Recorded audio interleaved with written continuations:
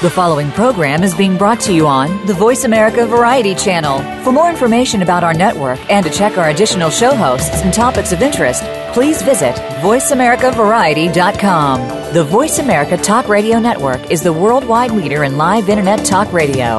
Visit voiceamerica.com. The views and ideas expressed on the following program are strictly those of the host or guests and do not necessarily reflect the views and ideas held by the Voice America Talk Radio Network, its staff, and management.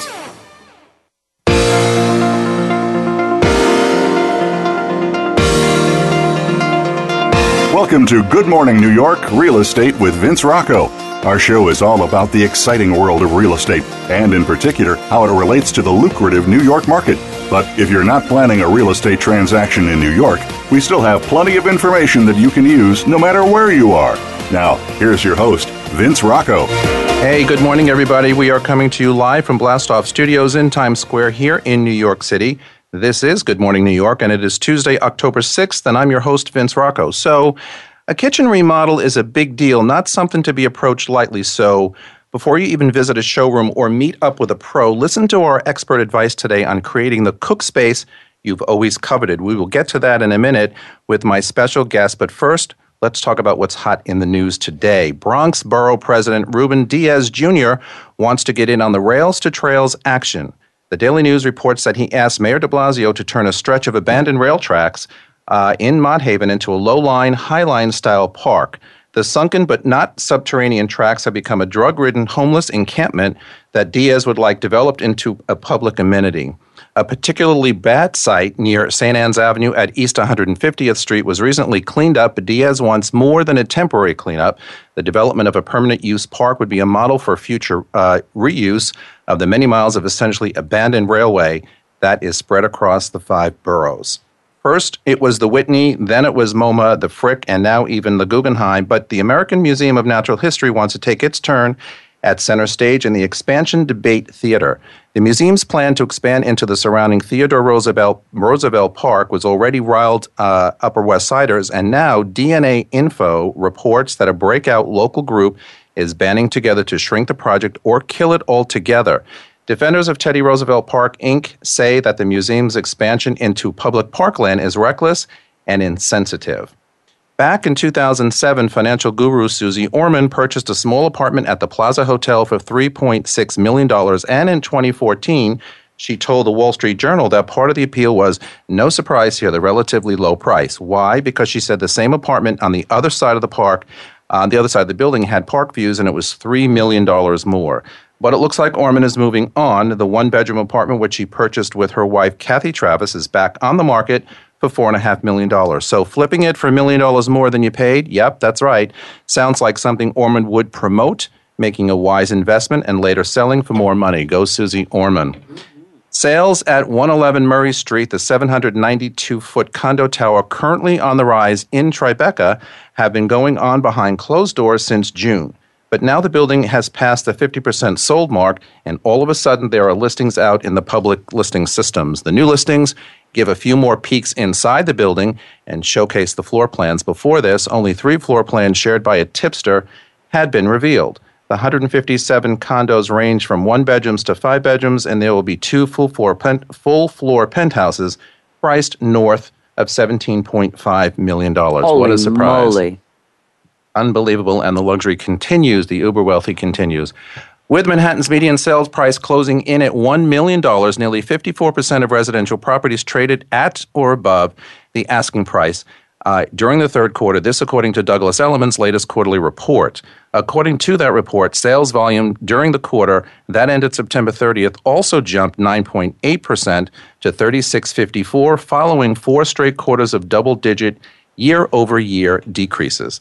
Despite tight credit and higher prices, the market is still robust, said Jonathan Miller, president of real estate appraisal firm Miller Samuel and author of that report. He cited the strong New York City economy as a sometimes overlooked factor, particularly given the buzz surrounding Chinese inventory, saying there is a lot of domestic strength that is playing a great role here. And that is good news for all of us New Yorkers. Everybody is so bent on thinking that the only people who are fueling the New York marketplace are the foreigners, but in this particular case, not so. All right, so as we talked about at the top of the show, the kitchen is often considered the heart of the home, and according to real estate experts, kitchens represent 15% of your house value. It is where families gather to prepare and enjoy meals together. If you are unhappy with the state of your kitchen, there are many experts that can help you turn that space into the kitchen of your dreams. In New York City, though, the Department of Buildings requires work permits for most construction projects, so any renovation here in the city is a lot different than out in the suburbs. If the project scope requires plans and permits, you must hire a New York State licensed professional engineer or a registered architect. Joining me today are two folks who make their business in kitchen design and supplies. Chuck Wheelock is here, and so is Garrison Gunter. Kitchen designer Chuck Wheelock crafts uniquely personalized kitchens. Chuck has been in the kitchen visionary for over 26 years. His experience in design, project management, sales, and marketing direction were gained while creating meaningful design discussions for high-caliber companies. That trajectory through those companies led him to founding his own design studio. After joining forces with his partner in 2006, they opened a showroom in Old Greenwich, Connecticut. Cook and Craft was opened in 2000 by 15-year veteran chef Brian Ebzery. I said that right. There you go. With the central mission of offering positive shopping experiences for customers. Now, 15 years later, Garrison Gunter, the current owner, continues to fulfill local needs by stocking carefully chosen high-quality products, offering competitive pricing, and providing personal customer service and great cooking advice. Cook and Craft is more than just a kitchen store. In addition to the essential tools and electrics of your kitchen, they have dedicated half of the store to showcase homemade crafts for your table, and they have a broad selection of kitchenware in the store. Good morning, gentlemen, and welcome to the show. Good morning, Vince. Nice to have you here. Here's to the kitchen. Thank you. Oh, yeah. I'm excited about today's show. Yeah. Well, listen, renovations are always on everybody's mind, especially in this town when you're purchasing apartments, and most of the time they're in bad condition, and the first thing people want to do are kitchens and bathrooms. So, the first question I have is, what are the biggest challenges and attractions of design and renovation projects? So you buy an apartment or you buy a home in the suburbs and you decide it needs a renovation, but how do you kind of get there? Where does your head go first with, what do I do? Shall I start? I think actually a lot of times it is the way a person likes to cook. If they have a young family, if they're empty nesters, how they like to entertain, and oftentimes the appliances drive a lot of the decision making. I remember, not the last kitchen, a kitchen renovation of mine. Let's say in the 90s, maybe the mid 90s. I at the time was commuting from the suburbs, so although I wanted a decent kitchen, for me at the time it needed to look good. What didn't necessarily need to be functional. Why? Because I was commuting in and out of the city every day. Wasn't cooking as much as I do today. So today my needs are a lot different, and that's what I wanted to kind of talk about. So in the design process, in the design phase, if you're home every day and you're cooking every day, family or not, how does that really change what the plan turns out to look like in a kitchen? Because as I said earlier, maybe 10 years ago, 15 years ago, I wasn't cooking as much, but today the kitchen really is the center of my house. So it's got to look and feel good and be practical. Yeah, be functional. Right? I think very functional. To me, one of those important elements also is where your horizon line is for that kitchen design and the longevity of how long you plan to be in that home. So, for instance, if you're only going to be in a home for 5 years, you may say, well, I don't need the kitchen to be as big as I would need if I were planning on a 15 or 20-year, longevity in that space. So that can make a big impact as well. And if you have a small kitchen right now and you're only going to be there for a couple years, no problem. You can live with it. If you're going to want 20 years, and I think this is where Chuck really comes in as a great advocate for you, you say, we need to blow out this wall and we need to make the kitchen and dining room part of the same space because we're going to live here. It's actually really hard to be that visionary with what you're describing because your needs change, your tastes change over time, and actually pretty quickly. After 5 years, there's all kinds of new choices. Appliances change so significantly. There are all kinds of options. Like now, most everything's driven by your iPhone. A lot of interactive appliances that you can turn on remotely. You don't even need to really understand a recipe. You can just say, I'm going to roast a chicken, put it in there, and it does it for you. So, and then all the offerings and countertop materials, everything changes so quick. It's hard to know with like a 10 or 15-year timeline how your needs are going to change. So that is a very tough thing for people starting out. But I'm sorry. Go ahead. Don't you find that if you're doing a kitchen and you're not so sure how long you're going to be there, but you love food, and you're not a chef, but you love to cook and you love to entertain, wouldn't you be advising, aren't there some really classic pieces, like an outrageous professional Wolf Range or whatever you would recommend along those lines? You build your kitchen around those primary pieces. That's exactly right. There's one thing that everyone falls in love with. It's the range or it's the refrigerator. There's one piece. Maybe it's a certain look, a kind of cabinet form, some kind of dish rack or a farmhouse sink. There's usually one thing that someone really, really farmhouse loves. Sink for me, for sure. Right. All right, so Chuck, you design kitchens. You are a designer. Do you have a signature style? Do you go into, say, most kitchen designs with the same kind of thought in mind and then kind of tweak it a little bit depending on what the family needs, or is it completely different every time out of the box? Well, every single client is different, but we do have a distinctive look or style. And it's very contemporary, it's very modern, has a strong horizontal line, but we combine that with a very sophisticated coastal chic feeling. We're on the coast of Connecticut. A lot of our clients are in the Hamptons and all along the coastline. So we do have not really rustic, but a more sophisticated style. Gotcha. Now, when you first meet with a group or family, you sit down and you kind of understand what currently is there. And do you take them through a particular process to get from them what it is actually that they want or need in their kitchen? We'll get more into it after the break, but just how do you start that process with them?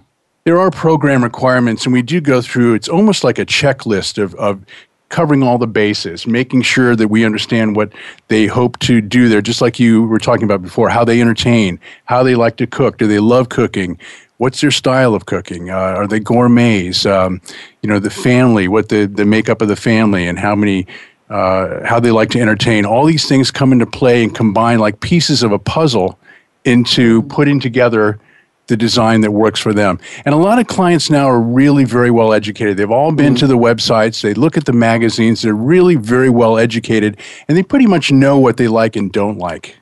I wanted to ask you about that because with everything else in life, the World Wide Web, as everybody used to call it, the internet these days, is so filled and so robust with everything, from appliances to color schemes to countertops.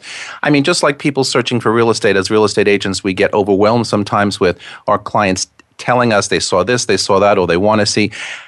How does a consumer, I guess, or a homeowner really understand what they're looking at? I mean, pictures tell a story sometimes, but it doesn't tell the full story. For example, you don't necessarily understand the quality of what may look good. So, we're going to go to break in a few minutes, but when we come back, I want the audience to understand, when they're looking at something and picking out materials, it might not necessarily be the right choice for them based on, what's actually going to be practical. Because again, we search for things. Listen, it's no different in real estate. You go to a website, you see a beautiful house or an apartment, and the pictures look fabulous, but you show up and it looks completely different than what it is. So we build for them the bridge to reality.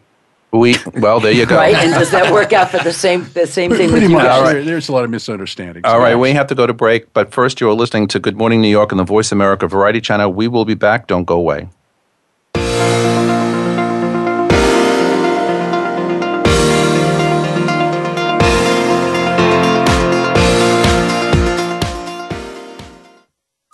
Streaming live, the leader in Internet talk radio, VoiceAmerica.com.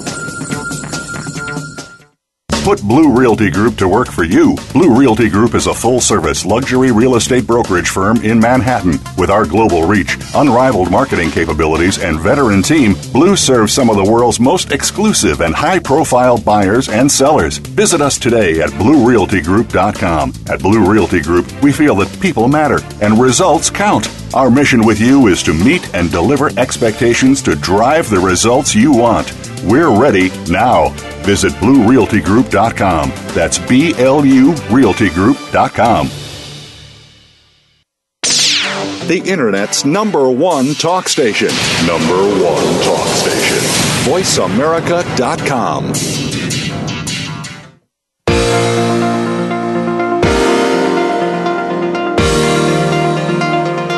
You are listening to Good Morning New York, Real Estate with Vince Rocco.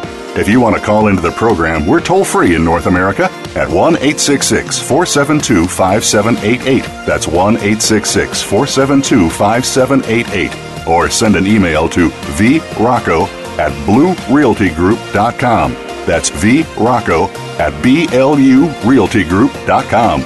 Now, back to the show.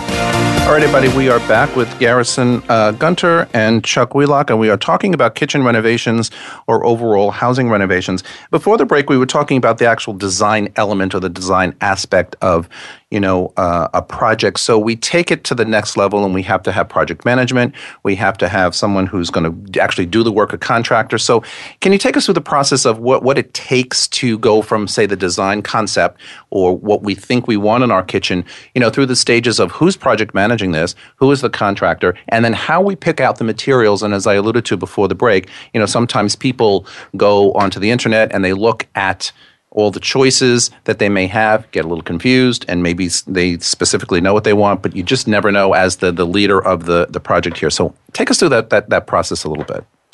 It varies on each project depending on who all of the people are on the client's team. Oftentimes there are consultants for every little thing, lighting and all those kinds of things. But our typical process, there are kitchen designers who work out functionally the layout of where things go, and then start initially with the styling with the surface, what the face looks like, so you sort of get a sense of how the kitchen is going to look and feel. And then from that point, we have operations people, specialists who assist with all the ordering of all the materials, cabinetry, countertops, sinks and taps, all the things that make the kitchen complete. Lighting. And then sometimes that's a point when Garrison gets involved. Right, and we come in and we start to talk to people about their cookware. And as Chuck mentioned before about the kitchen and how your horizon line may only be 5 years away before you want to change up, we found that with cookware today that lasts 30 plus years, you may be tired of it in 5 years. So we're there to really help people make that decision as well and to move them into better cookware, move them into copper where they've never cooked with copper before. And show them some of the benefits of that. And also dissuade any concerns about, nonstick coatings where for 25 years, nonstick coatings have been safe on all the high-end products. But people read blogs on the internet and they see it's unsafe. And then they come in and they say they don't want any of these pieces of cookware. So we have to help re-educate people as to what is safe, how to safely cook, not about what materials are not safe, but how to properly cook with these tools. Let's talk a little bit about budget, okay? The infamous money situation. Everybody says, well, and I was watching a House Hunters renovation over the weekend, and it was literally a gut job. And, I laughed out loud because I think the owner said, well, we have $60,000 to renovate this entire house, including 3 bathrooms, a kitchen, and whatever. All right, so you're in the middle of, the USA somewhere, so prices aren't what they are here in New York, but how do we determine what the budget is or should be when we take on a project like, let's just stick with kitchen? Because, again, based on materials, we can be talking Wolf Ranges, we could be talking GE, we can be talking a lot of things. What is a budget concern? We approach it 3 different ways. One way is we talk about establishing a budget based on good, better, and best. And so you can sort of start talking about the price points of where you'd be. Certain appliances, for example, are going to be at the high end. Others are going to be down on the lower end. So you establish where you want to be in that price range. You can also look at the square footage. You can find square footage numbers. They're kind of skewed here in New York. They're high in Connecticut also. But you can use a square footage number to help establish budgets. And it might give you a number that you look at as shockingly high. You can pull back from there. And then the last step is to try to list out individual line items, list a number for your cabinetry, list a number for your countertops, and try to build a budget that way and see if you can come up with realistic numbers that make sense, that suit your budget, and then share that information with your kitchen designer. Now, all right, that's a good point. So next question is, so now that you have a budget, how do you kind of map that budget or that money to the selection components, the appliances, the materials? Hey, I want a concrete countertop versus a, whatever countertop. How do you come out? How do they, kind of map that budget now to the select? I would be willing to bet that's where your job gets real interesting. You have to have a plan worked out first. You have to be able to quantify how much you need. And so how much of the concrete countertops you would need. You can then send that plan to whoever the vendor would be that you've selected that can give you an actual number. You start filling in the blanks for each of these things as you go. And then you have to make some tough decisions. You might find that Blue Star range that you love is $10,000, where another one that's not as fully featured might be $6,000. And so you have to start looking critically at some of your selections and sometimes make some really hard choices. For the listening audience, you keep saying you have to. So are you suggesting people do this pre-work to being with you, or this is what you do once you've gotten a blueprint from your customers? Well, that's what we usually do once we have it from our customers. And I would imagine they can lean on your expertise completely to be able to say, oh my God, I want, what would be Beyond Wolf? I don't know.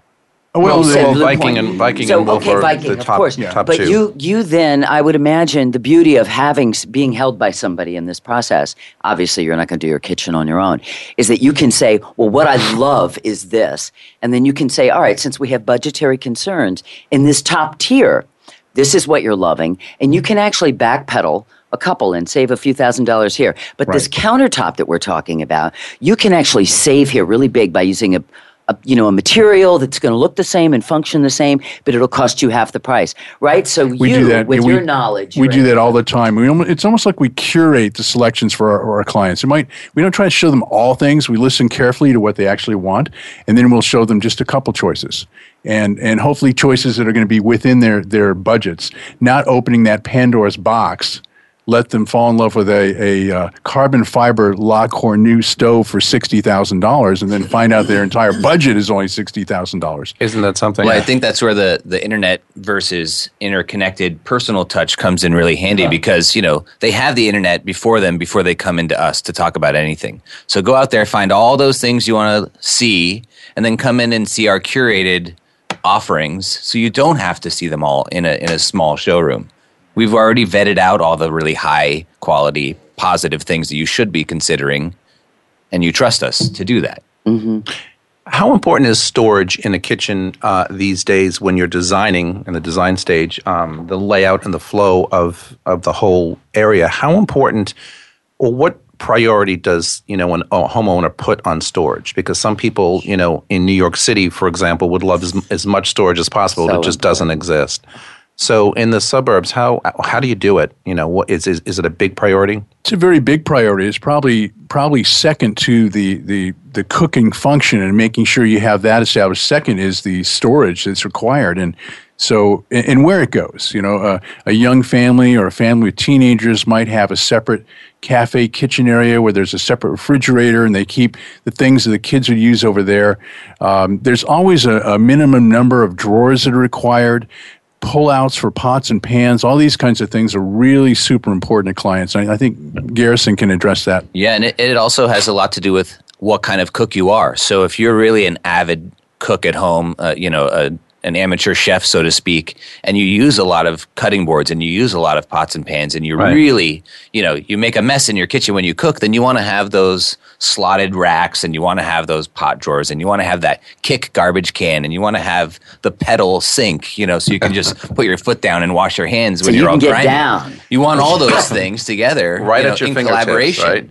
Right at your fingertips, exactly. So it really has to do with how you cook. And beyond that, a lot of our clients have a lot of chefs that come into their kitchens. So maybe they don't cook at home a lot themselves, but they need a kitchen that's set up for a chef. And that means 2 dishwashers. That means double wall ovens. That means I was going to ask you about that. Range. Refrigerators large enough for catering trays. All these kinds of things are very important. Let's talk about open concept for a little bit. So again, you're watching HGTV, and certainly here in the city, everything has been for the last several years trending to open concept. So when you're designing a kitchen, What do you keep in mind? I mean, well, first of all, if it's a closed kitchen, you've got to start knocking down walls. So when you're designing an open concept kitchen, what are the priorities, again, for the homeowner? What is it that they're looking for? Garrison mentioned a little while ago, double dishwasher, maybe a larger size range because they do a lot more cooking than the other person. But what do they really want when they tell you, I want an open kitchen? What's the real backbone to that open concept? The open concept, what's really different about that compared to individual closed rooms is now everything is so open and so connected and sociable that now the design is a little bit different. Where everyone's probably heard about the triangle, the work triangle. Some of these old rules for kitchen design don't work anymore. And now, with an open plan, it needs to be far more sociable. I think sociability is the number one key thing, so that you can have eye contact with people, even though they might be in kind of an adjacent room in a living room area or the breakfast room area. They can still have eye contact with people inside the kitchen. No longer do you line everything up on the outside wall so that when you're at the range, you don't have your back to your guests. You try to do everything in such a way that it's very interactive. The people feel welcome, inviting to come in and join in with the activity in the kitchen and perch in other areas, plenty of seating areas. So it kind of changes the function of how all these spaces work together. Are you finding that people are still going for the open kitchens more and more, or is it going back to closed? I'm curious about that. I think the one space that really drives that is the dinosaur, the dining room. And few people have yet gotten to crossed over the line and say, we're not going to have a dining room at all anymore. So there's usually still this formal dining room nearby that's hardly ever used. and there is a breakfast room that's large enough for any of their dining events, and they usually use it that way. So that still remains. That still remains.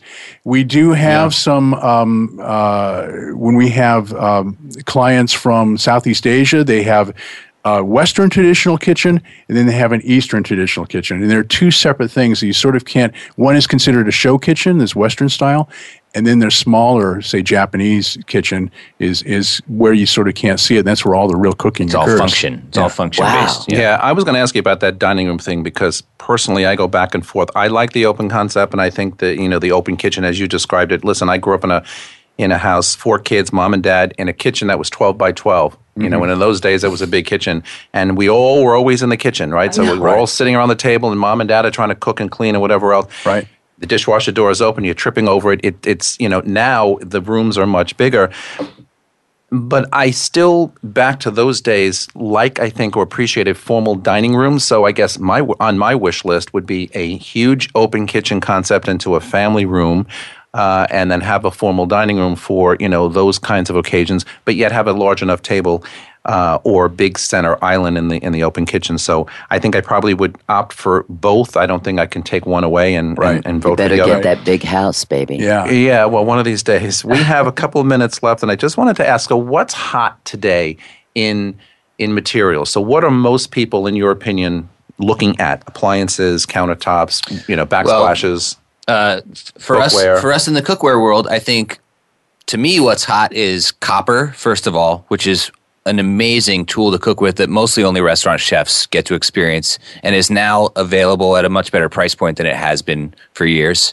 And some of our great silicone tools that are out there, like the folks from Get It Right that make these amazing tools that are completely concealed, framework-wise, so that you can put them in the dishwasher and they don't get grimy or gross and don't have little crevices that are unsafe and unsanitary. So, is copper user-friendly? I think copper is more user-friendly than stainless steel, actually. Wow. I'm always afraid of copper, but it looks iron. pretty, but I'm always afraid of it. But cast iron it's for so sure. responsive. Copper is like driving a sports car. Wow. It goes 100 But if you leave it on high heat, is it going to buckle? No. Oh. No, but you don't cook on high heat. You cook on medium heat. I know. Well, it high depends heat's on for if you're boiling. searing things, Never. Okay. Medium. We got to talk. Cast iron from him. I just did. Yeah. All right. What are the appliances that are big? I mean, what do people? Is it Wolf? Is it Viking these days? Is it concrete countertops? Is it still, what do you call it? Granite? I mean, what are people really still looking for? Wolf Sub-Zero still really commands the marketplace. They have the largest market share. But there are other manufacturers. Miele, for example, has some really sleek, excellent appliances. Very modern. And it's been designed in such a way that it builds in more, sleekly with a contemporary design. And the way they've made it is a little bit smarter. The whole range has 2 ovens and a warming drawer, things like that.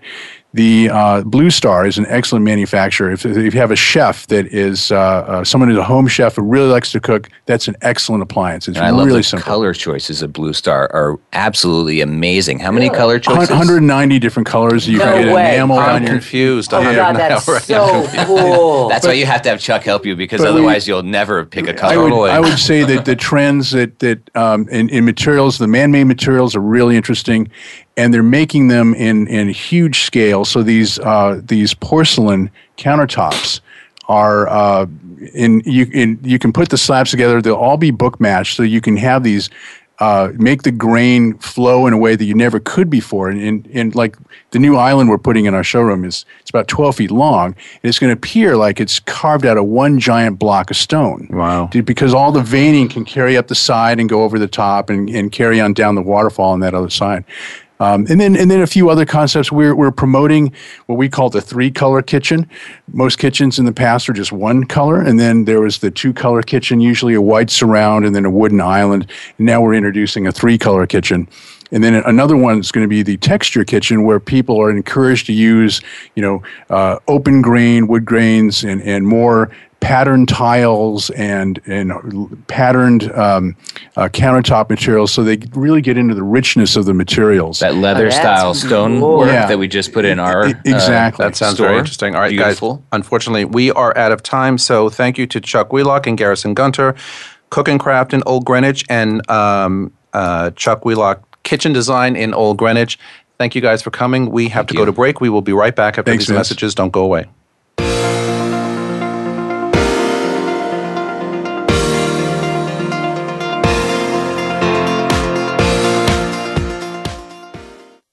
Stimulating talk Gets those synapses in the brain firing really fast. all the time. The #1 internet talk station where your opinion counts. VoiceAmerica.com. Put Blue Realty Group to work for you. Blue Realty Group is a full-service luxury real estate brokerage firm in Manhattan. With our global reach, unrivaled marketing capabilities, and veteran team, Blue serves some of the world's most exclusive and high-profile buyers and sellers. Visit us today at BlueRealtyGroup.com. At Blue Realty Group, we feel that people matter and results count. Our mission with you is to meet and deliver expectations to drive the results you want. We're ready now. Visit BlueRealtyGroup.com. That's BLURealtyGroup.com. Streaming live. The leader in Internet talk radio. VoiceAmerica.com.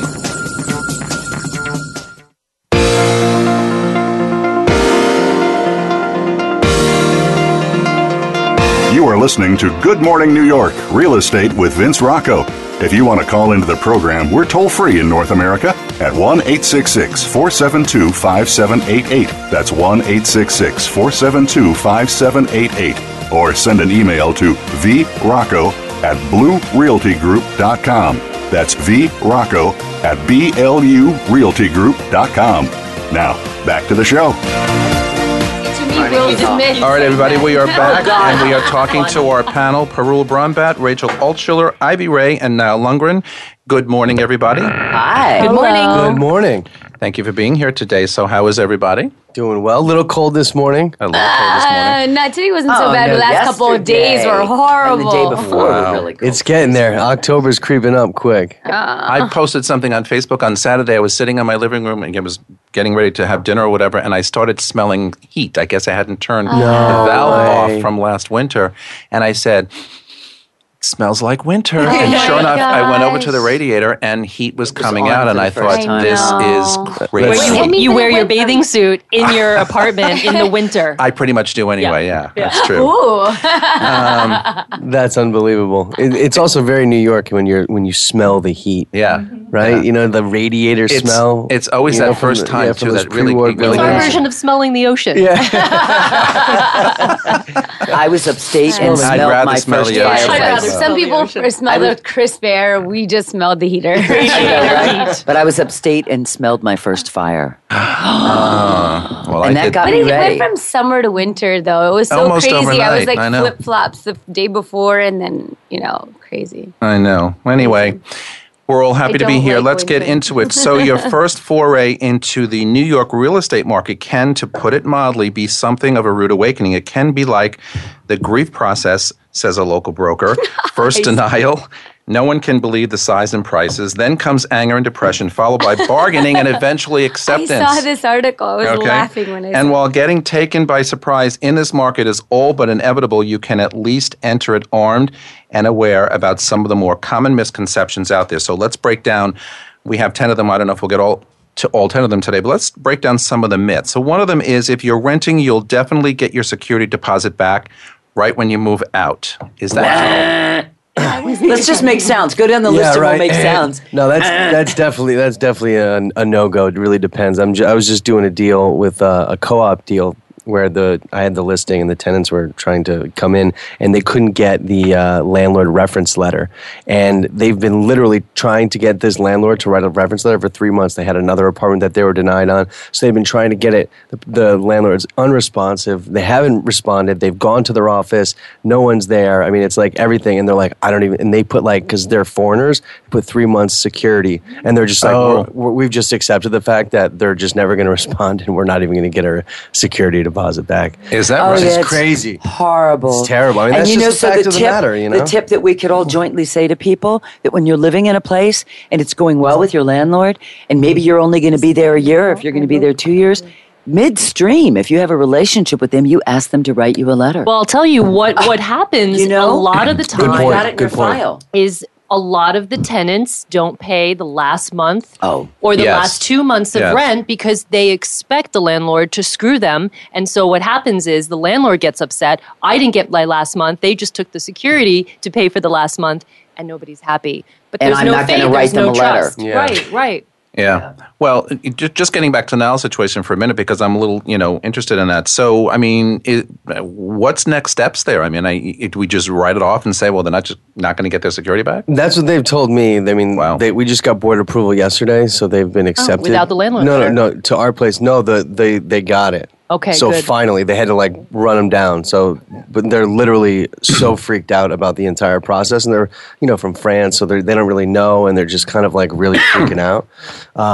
But yeah, I don't know what their next step is going to be. They got a letter and they got the signature from her, so that was good. But I just want to know how they're going to go about trying to get it. But they're not optimistic. Well, they about can it. file, right? I mean, Yeah. Good luck with that. Yeah, right, exactly. But it just seems like this Well, that's is the one thing. of those That's what I was getting landlords at, and that's it could take forever. that's negligent It may and take that, a while, that will but they're just protected by law, by real estate law. Oh, it's All right, moving on to the next one. So, another myth in New York real estate: the deal is done once you sign a contract, a sales contract. We need a buzzer in here. That's true. Seriously, how many people think, and how many agents? More importantly, how many agents think that? Oh, I have a signed contract. Deal is done. Next, on to the next deal. And when is my I commission love check this coming? one because I have mentored and hired and fired so many people in 14 years.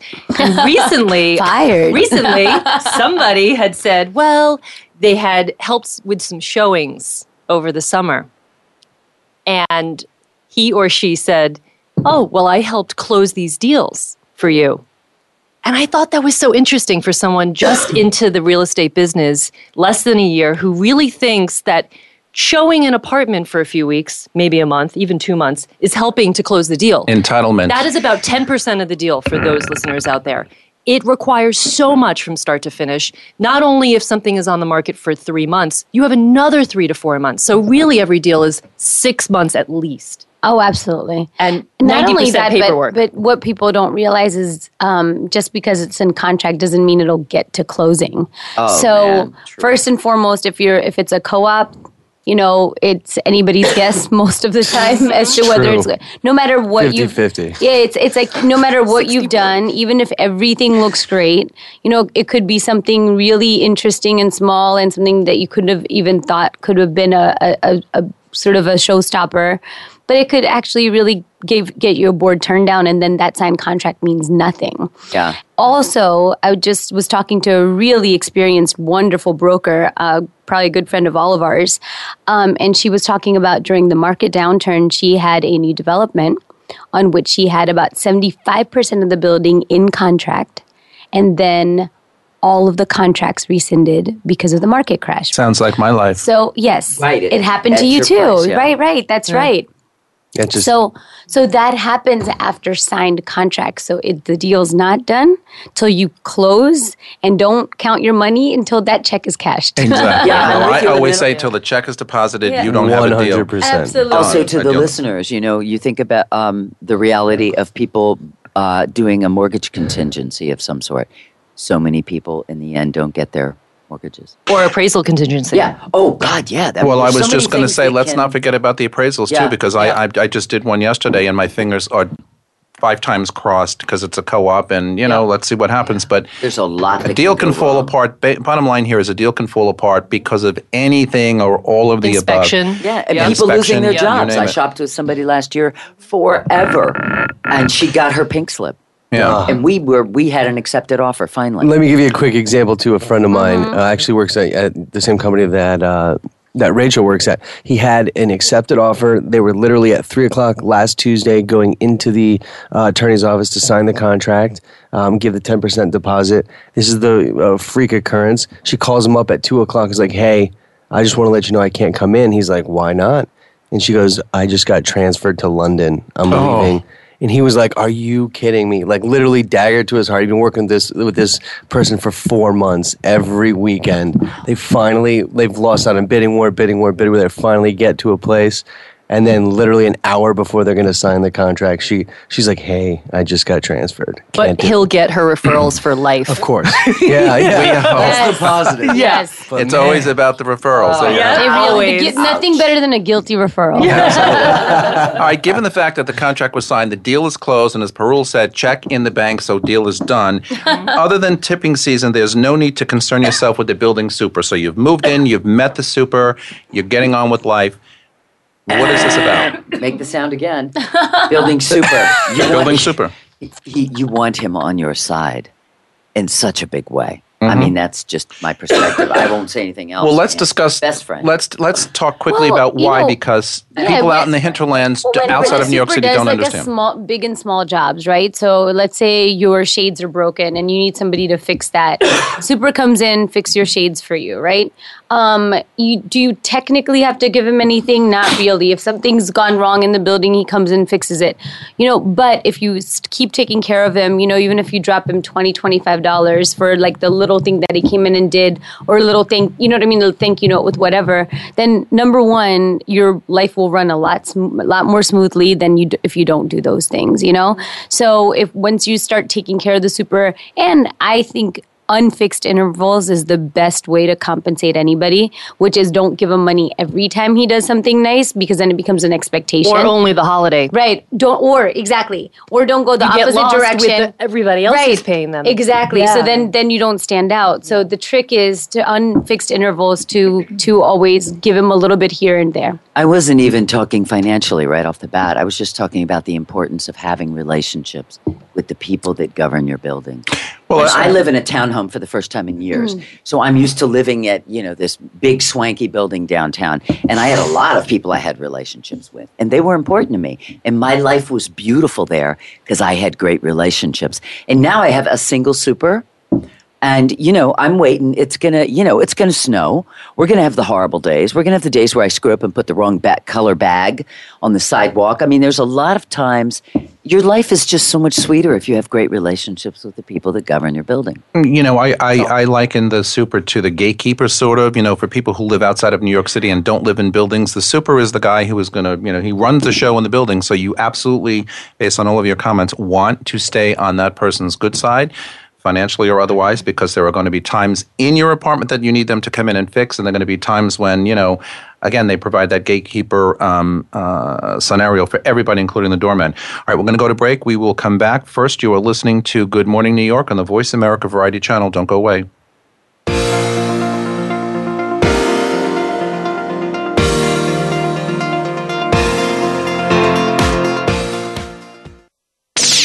the Internet's #1 talk station. #1 talk station.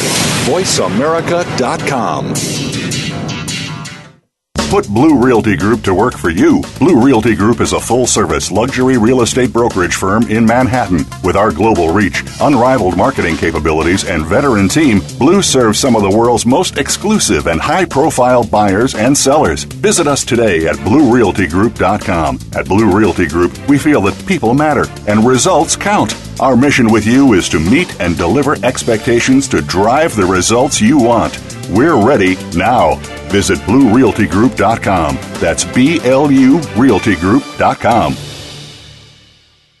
Stimulating talk Gets those synapses in the brain firing really fast. all the time. The #1 Internet talk station where your opinion counts. VoiceAmerica.com.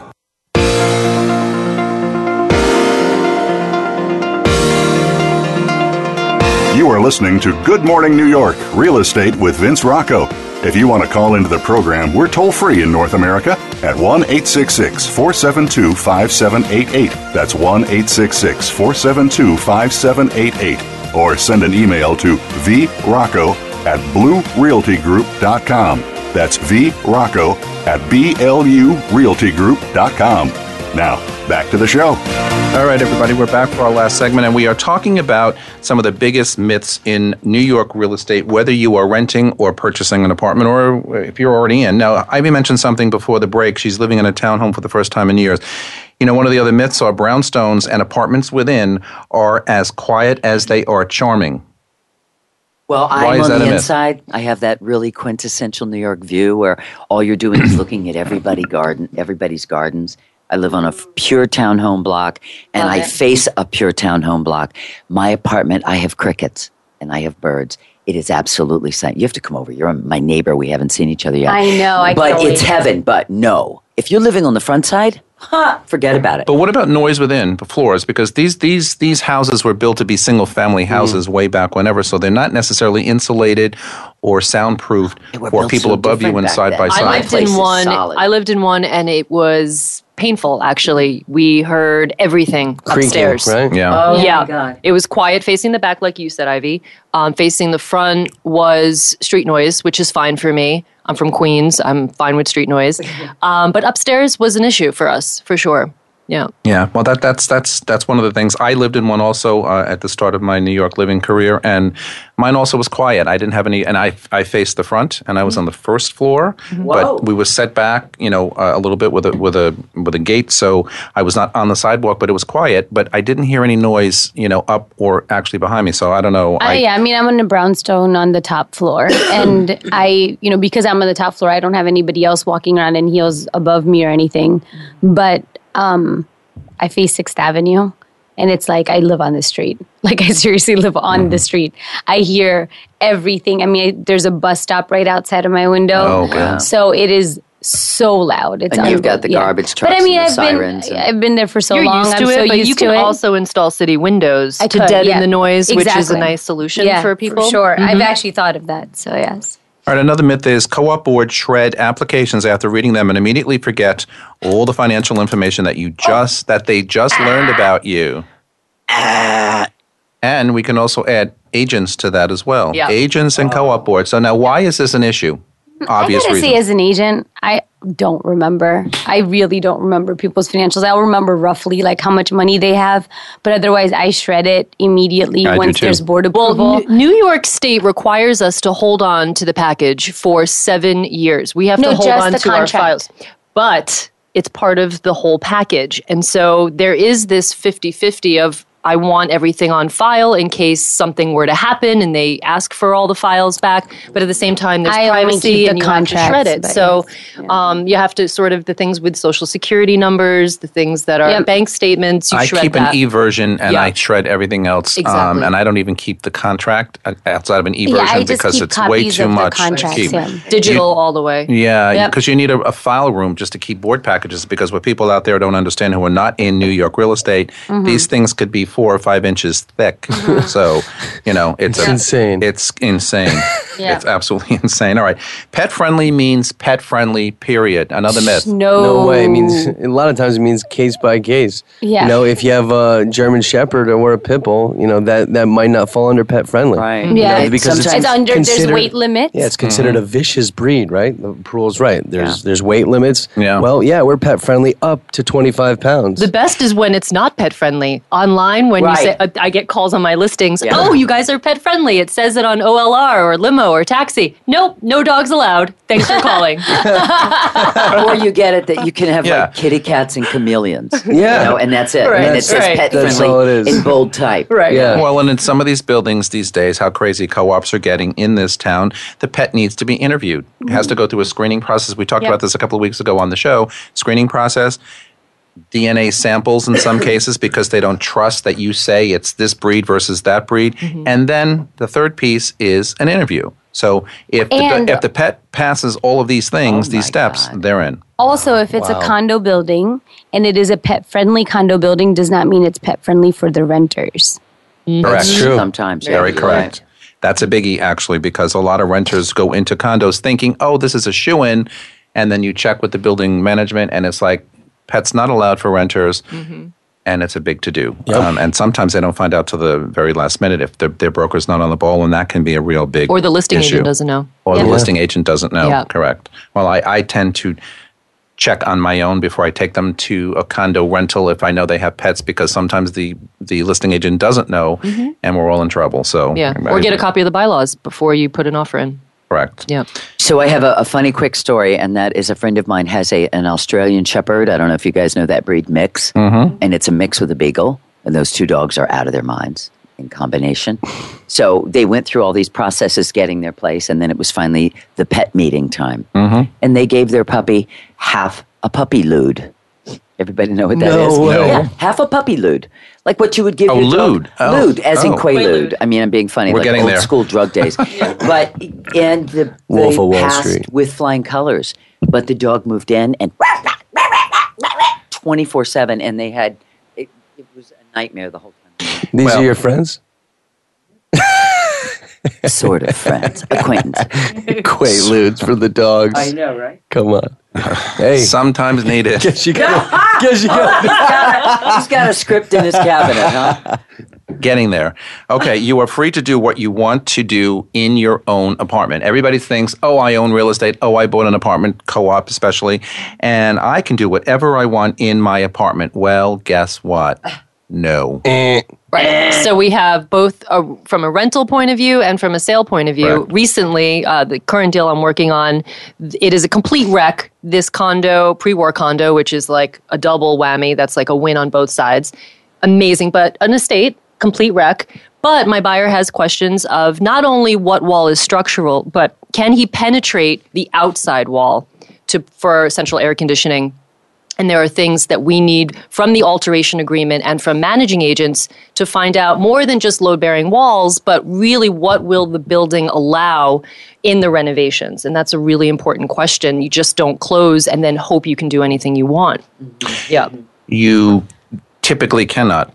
But not only that, the problem with that in New York City is definitely that when you ask the managing agent, they say, well, we can't really answer that for you right now. Right. So while you're trying to go through this purchase process, trying to figure out what you could or could not do with their home in order for it to work for you, there's definitely a roadblock on You know what the other answer end. is? What Circle is? back. The super, our best friend. Super. Will tell you exactly what's been done before and what Yeah. is allowed. That's Right. true. Circumvent the managing agent, go straight to the super. Yeah. This is Answer. true. That's true. This is true. We probably have time for one last one. New construction means move-in ready all the time. I mean, I know, for example, I have a friend who's got a development in Williamsburg, and they've signed leases on the building, but there's no TCO. So new construction isn't move-in ready because it's October 6th right now, and can't move some in. leases started on the 1st. So it really depends on when sign-offs are going to come. I mean, there's so much that goes into it. There is That's so just much. the And start. not only that, but so many times when there's a punch list. So for the listening audience, what a punch list is that when you buy in a new development, you do a walkthrough and you make a list of all the things that weren't perfectly completed. So for example, if the marble is cracked on your vanity and that was not caught until you were doing your walkthrough, and now you put it on the punch list that needs to be replaced, and your closing is in 3 days, then the developer will just give you in writing that'll get replaced, in 6 weeks or 6 to 8 weeks. It might take 6 to 10 weeks because when some marble gets in, then they get somebody in to do it, etc. So it does not always mean perfect. Mm-hmm. I'm waiting for a new development on 49th Street, Midtown West. We were supposed to close in February. Then we were supposed to close in August. And then we got a September closing date. And then we got an October 3rd closing date. Oh, then there's that, yes. And then we just got pushed off again till, I think, October 16th. And what is the reason for that? As Nal said before, TCO. Yep. So it's maddening. And fortunately for my clients, this is a second home or weekend place, whatever, pied-à-terre.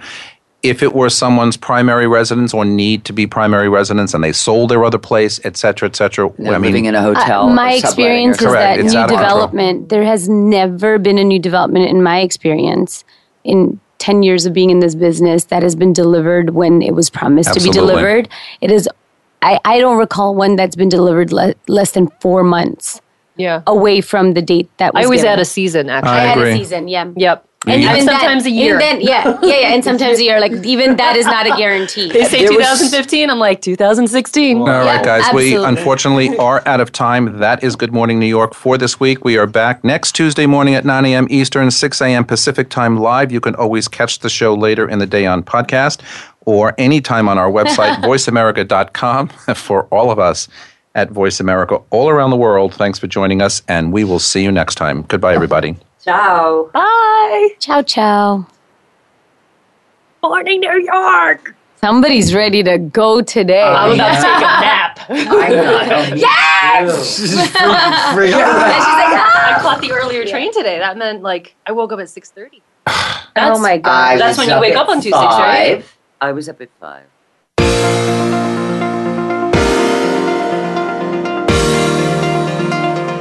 Thanks for tuning in this week. Please join us for another edition of Good Morning New York Real Estate with Vince Rocco next Tuesday at 9 a.m. Eastern Time, 6 a.m. Pacific Time on the Voice America Variety Channel. Here's hoping all of your transactions are successful ones.